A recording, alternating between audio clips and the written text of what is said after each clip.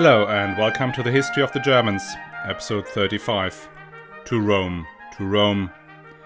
Today we will look at what went on with Gregory VII after Henry had left to fight his rivals in Germany. Spoiler alert, things will not turn out the way the Pope had hoped. Before we start, just a reminder, the History of the Germans is advertising free thanks to the generous support from patrons. And you can become a patron too, and enjoy exclusive bonus episodes and other privileges from the price of a latte per month.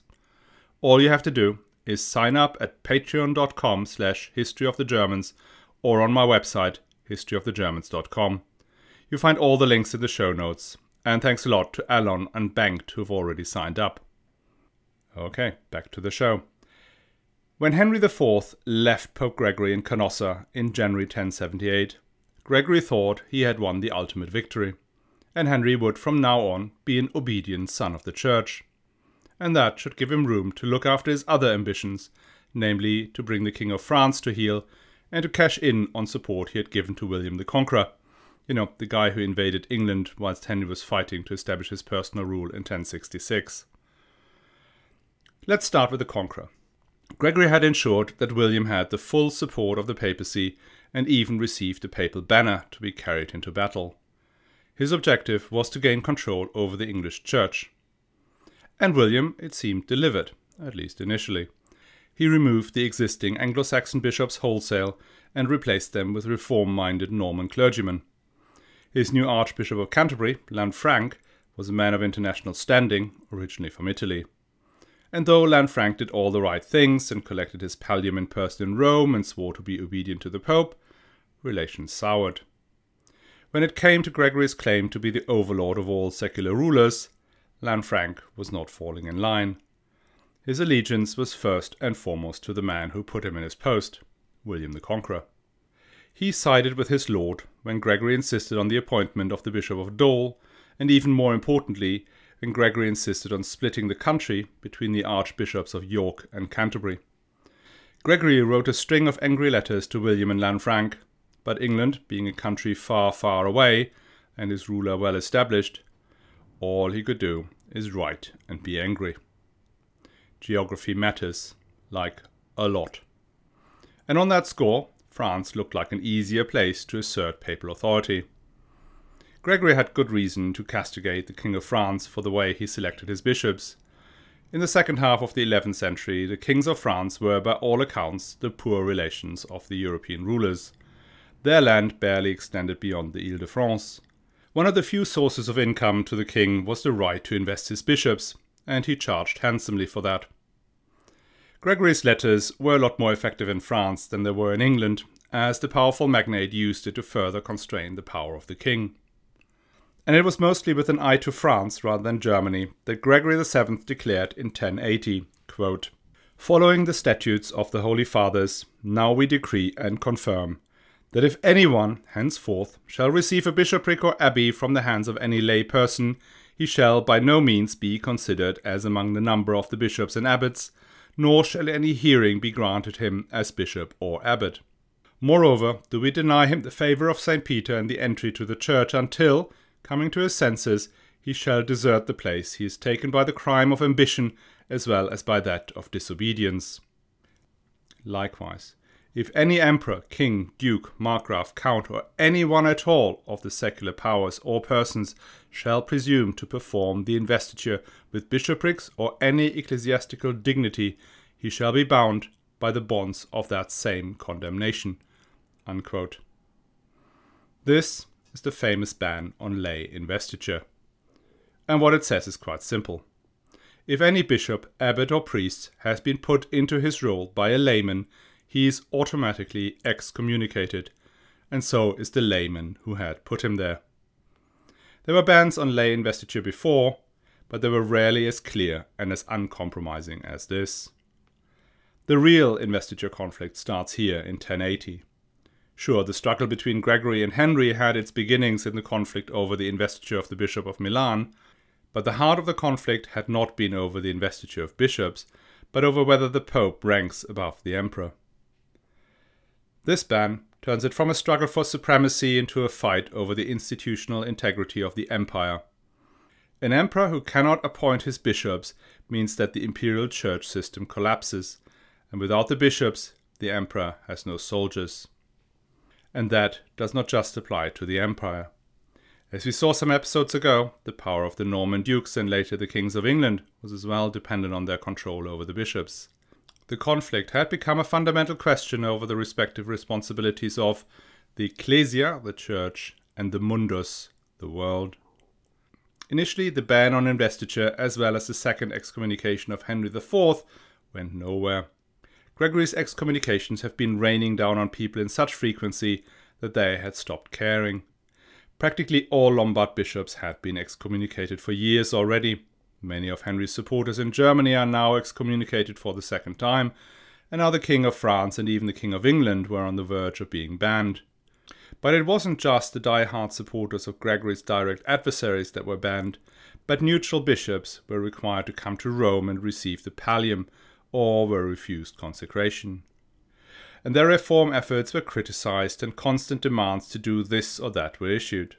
And if one takes the wording of the ban on lay investiture literally, more or less everybody was excommunicated, because pretty much every bishop, abbot and priest had received at least his worldly fiefs from a secular lord, and these secular lords were now also technically under the ban. As I say, if everybody is excommunicated, nobody is. Never will a ruler kneel in the snow before the Pope again. Greatest weapon of the papacy been utterly spent in just 3 years. Henry's reaction to this synod in 1080 was to hold his own synod in Brixen. Having first gathered his support amongst his bishops in Germany, he brought the Italian and German support together, a total of 30 senior clergy. This synod did something the Synod of Worms in 1077 did not dare to do. It canonically deposed and expelled Gregory and condemned him in perpetuity if, having heard this decree, he does not step down.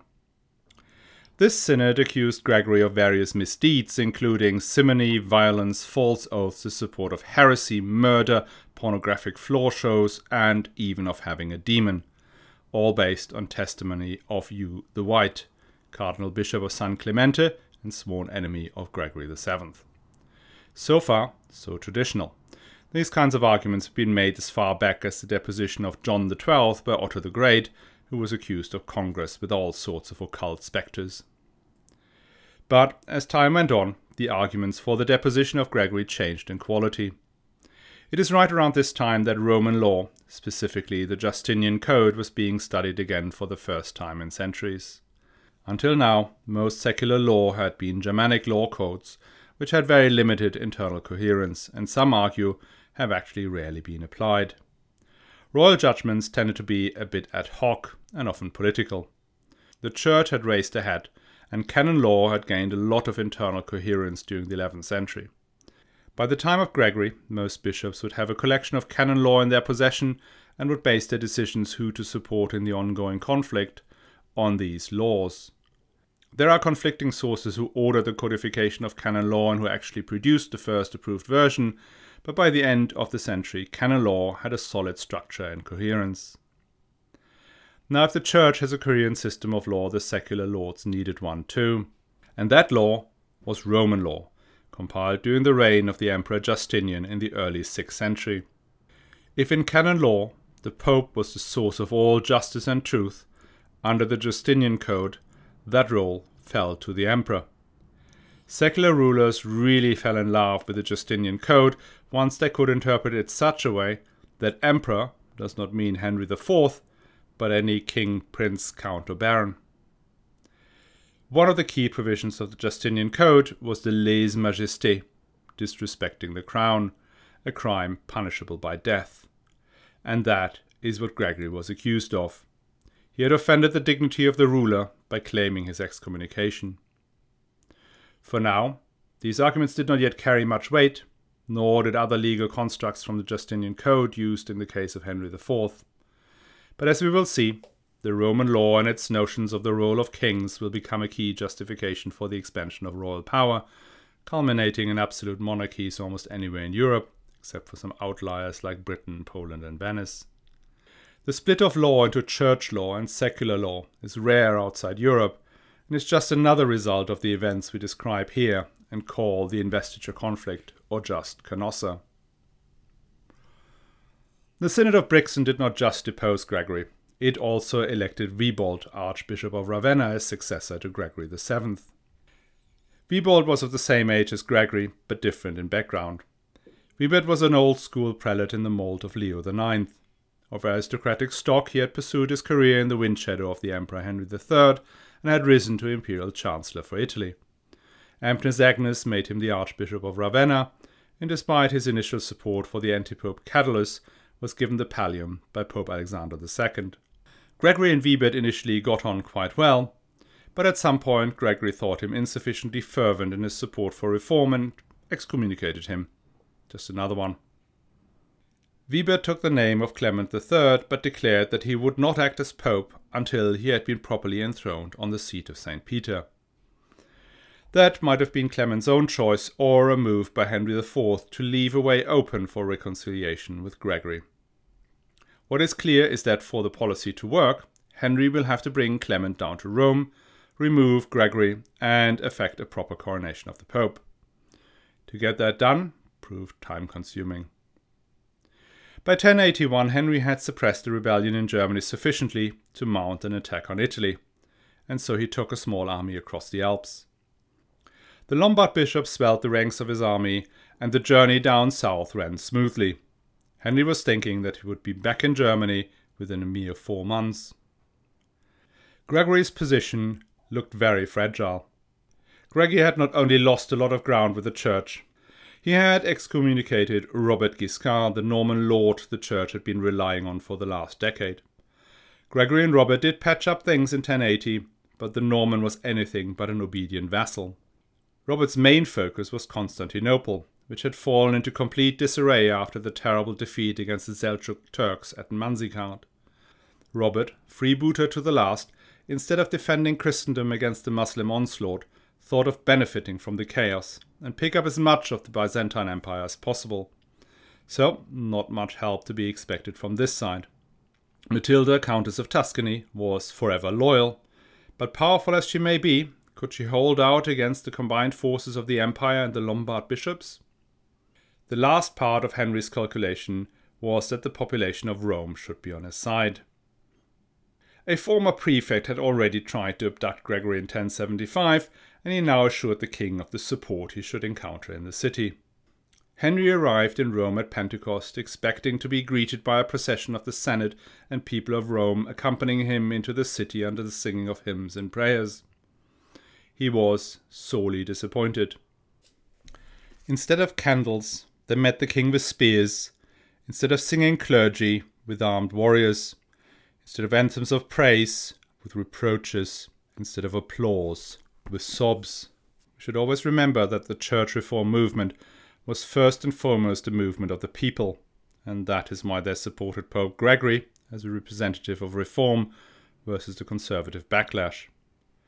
Rome's defences, built by the Emperor Aurelian in the 3rd century, were still strong and well maintained, and Gregory had created the papal militia as his own military force that now manned the fortifications.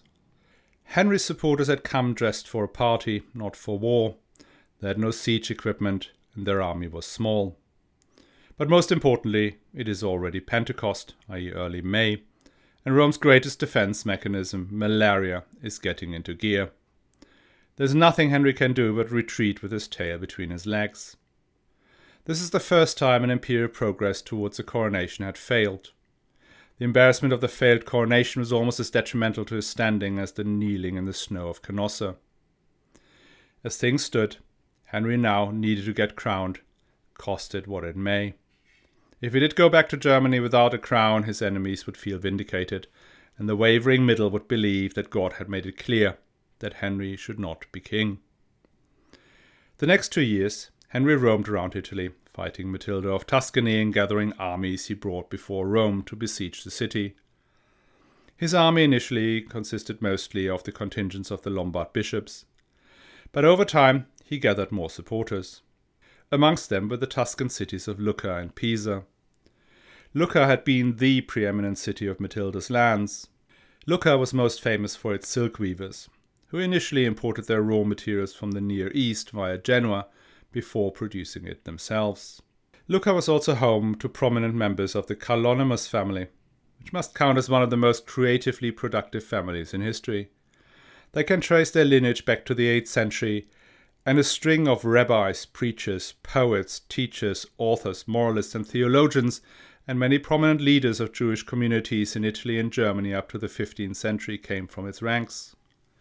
They had been invited to settle in Germany by Charlemagne or one of his successors, and they played a major role of the great Jewish communities of Speyer and Mainz, as well as in Lucca. Sorry, I digress. Back to Lucca. Henry IV offered the city more or less total freedom from oversight by either the Margrave of Tuscany or the Emperor himself. The city was allowed to build and maintain its own defences, was no longer obliged to build or maintain the imperial Pfalz, could no longer be billeted with soldiers, received market rights, customs privileges, and jurisdiction over everything but the most severe crimes. Lucca became thereby the first city in the empire to be officially granted the full rights of an imperial free city. But Lucca was by no means the first free city in Italy. Seafaring places like Venice, Genoa, Pisa, Amalfi and Naples had been de facto free cities for a long time already. But even these saw value in being granted rights and privileges by the empire. Pisa valued the confirmation of its rights sufficiently to side with Henry IV. Whilst Henry was gathering troops in Italy, the situation in Germany oscillated. At times, the new anti-king Hermann managed to gain control of Saxony and the bits of Swabia, and even at some point contemplated a march on Rome to support the Pope. But that effort collapsed when Otto von Nordheim finally died, and Hermann had to focus on holding Saxony. For Henry, that meant he had to rush back and forth between Rome, the lands of Matilda of Tuscany and the Alpine passes, never able to fully deploy his forces for a lengthy siege. He showed up in Rome in February of 1082 with an army, but that siege failed again at the staunch defense of the Roman population. Despite Henry's efforts going nowhere, Gregory's position also became desperate. He was simply running out of funds. He had called a synod for Lent in Rome, but hardly any bishops made it through. When Gregory asked for approval to pawn the church property to fund the ongoing war, the few bishops who had gathered refused. Matilda, herself under enormous pressure, had the great gold crosses and liturgical objects held at Canossa melted down and sent to the Pope as bullion.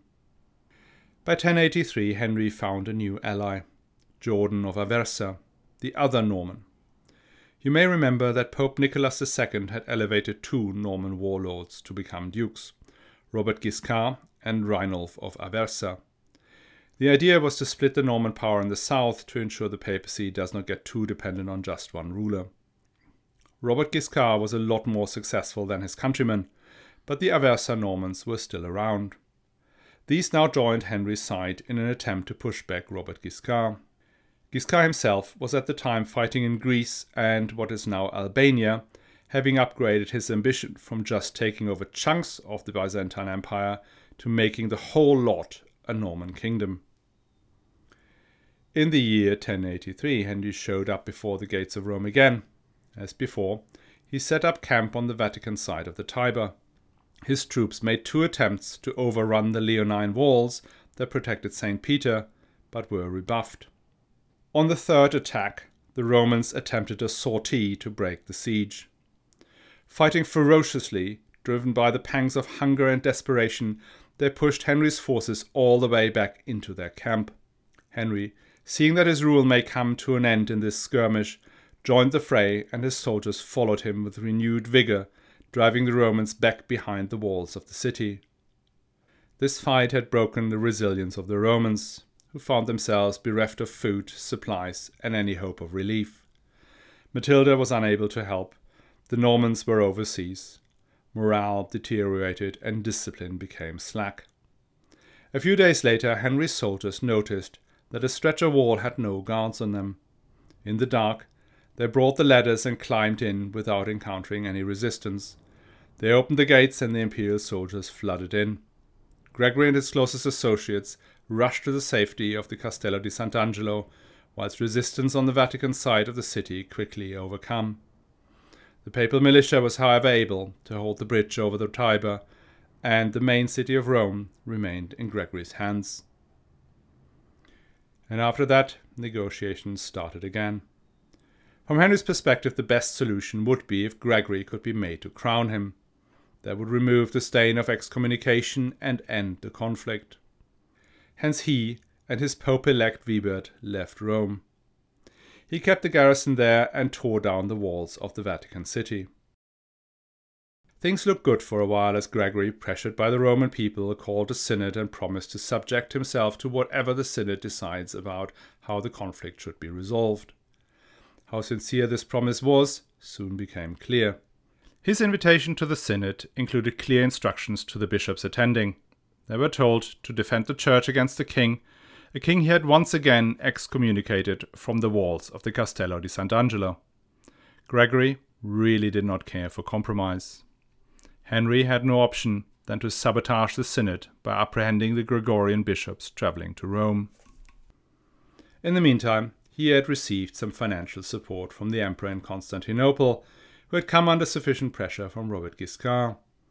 The Byzantine emperor wanted Henry to invade Guiscard's lands in the southern Italy, and thereby forcing him to abandon his attacks against the Eastern Empire. Henry used these funds to bribe the Romans, who were now seriously tired of the stubborn Holy Father. They may support church reform, but they were even more keen on bringing these pointless sieges to an end. And even in his College of Cardinals, dissent was rising. His autocratic style had already irritated some of these eminent churchmen, but his insistence on fighting to the death was the last straw. In 1084, 16 cardinals went over to Henry's camp, and finally Rome opened its doors. Henry and the Archbishop of Ravenna moved into the Palace of the Lateran. A synod was called which deposed and excommunicated Gregory VII again. Wibert was elected as Pope Clement III again, and consecrated by the Cardinal Bishop of Ostia, as was right and proper. And then, finally, Henry IV, King of the Romans since 1056, was crowned Emperor in St. Peter in the 28th year of his reign, by Pope Clement, and in the presence of many bishops, cardinals, dukes, counts, and the Roman people. If it wasn't for the previous pope still holding out in the Castello di Sant'Angelo, it would have appeared as if finally the good years of Emperor Henry III were back. Are they? Well, we will see next week. Gregory is still around. There's Robert Guiscard, whose adventure in Byzantium is going pear-shaped. When he returns to defend his lands, now under threat from Henry in Rome, the roller coaster that is Henry IV's reign will take another turn, a turn the brunt of which will be borne not by Henry, but by the people of Rome, who will see their worst fears realized. I hope you will join us again next week. And in the meantime, should you feel like supporting the show and get hold of these bonus episodes, sign up on Patreon. The links are in the show notes and on my website at historyofthegermans.com.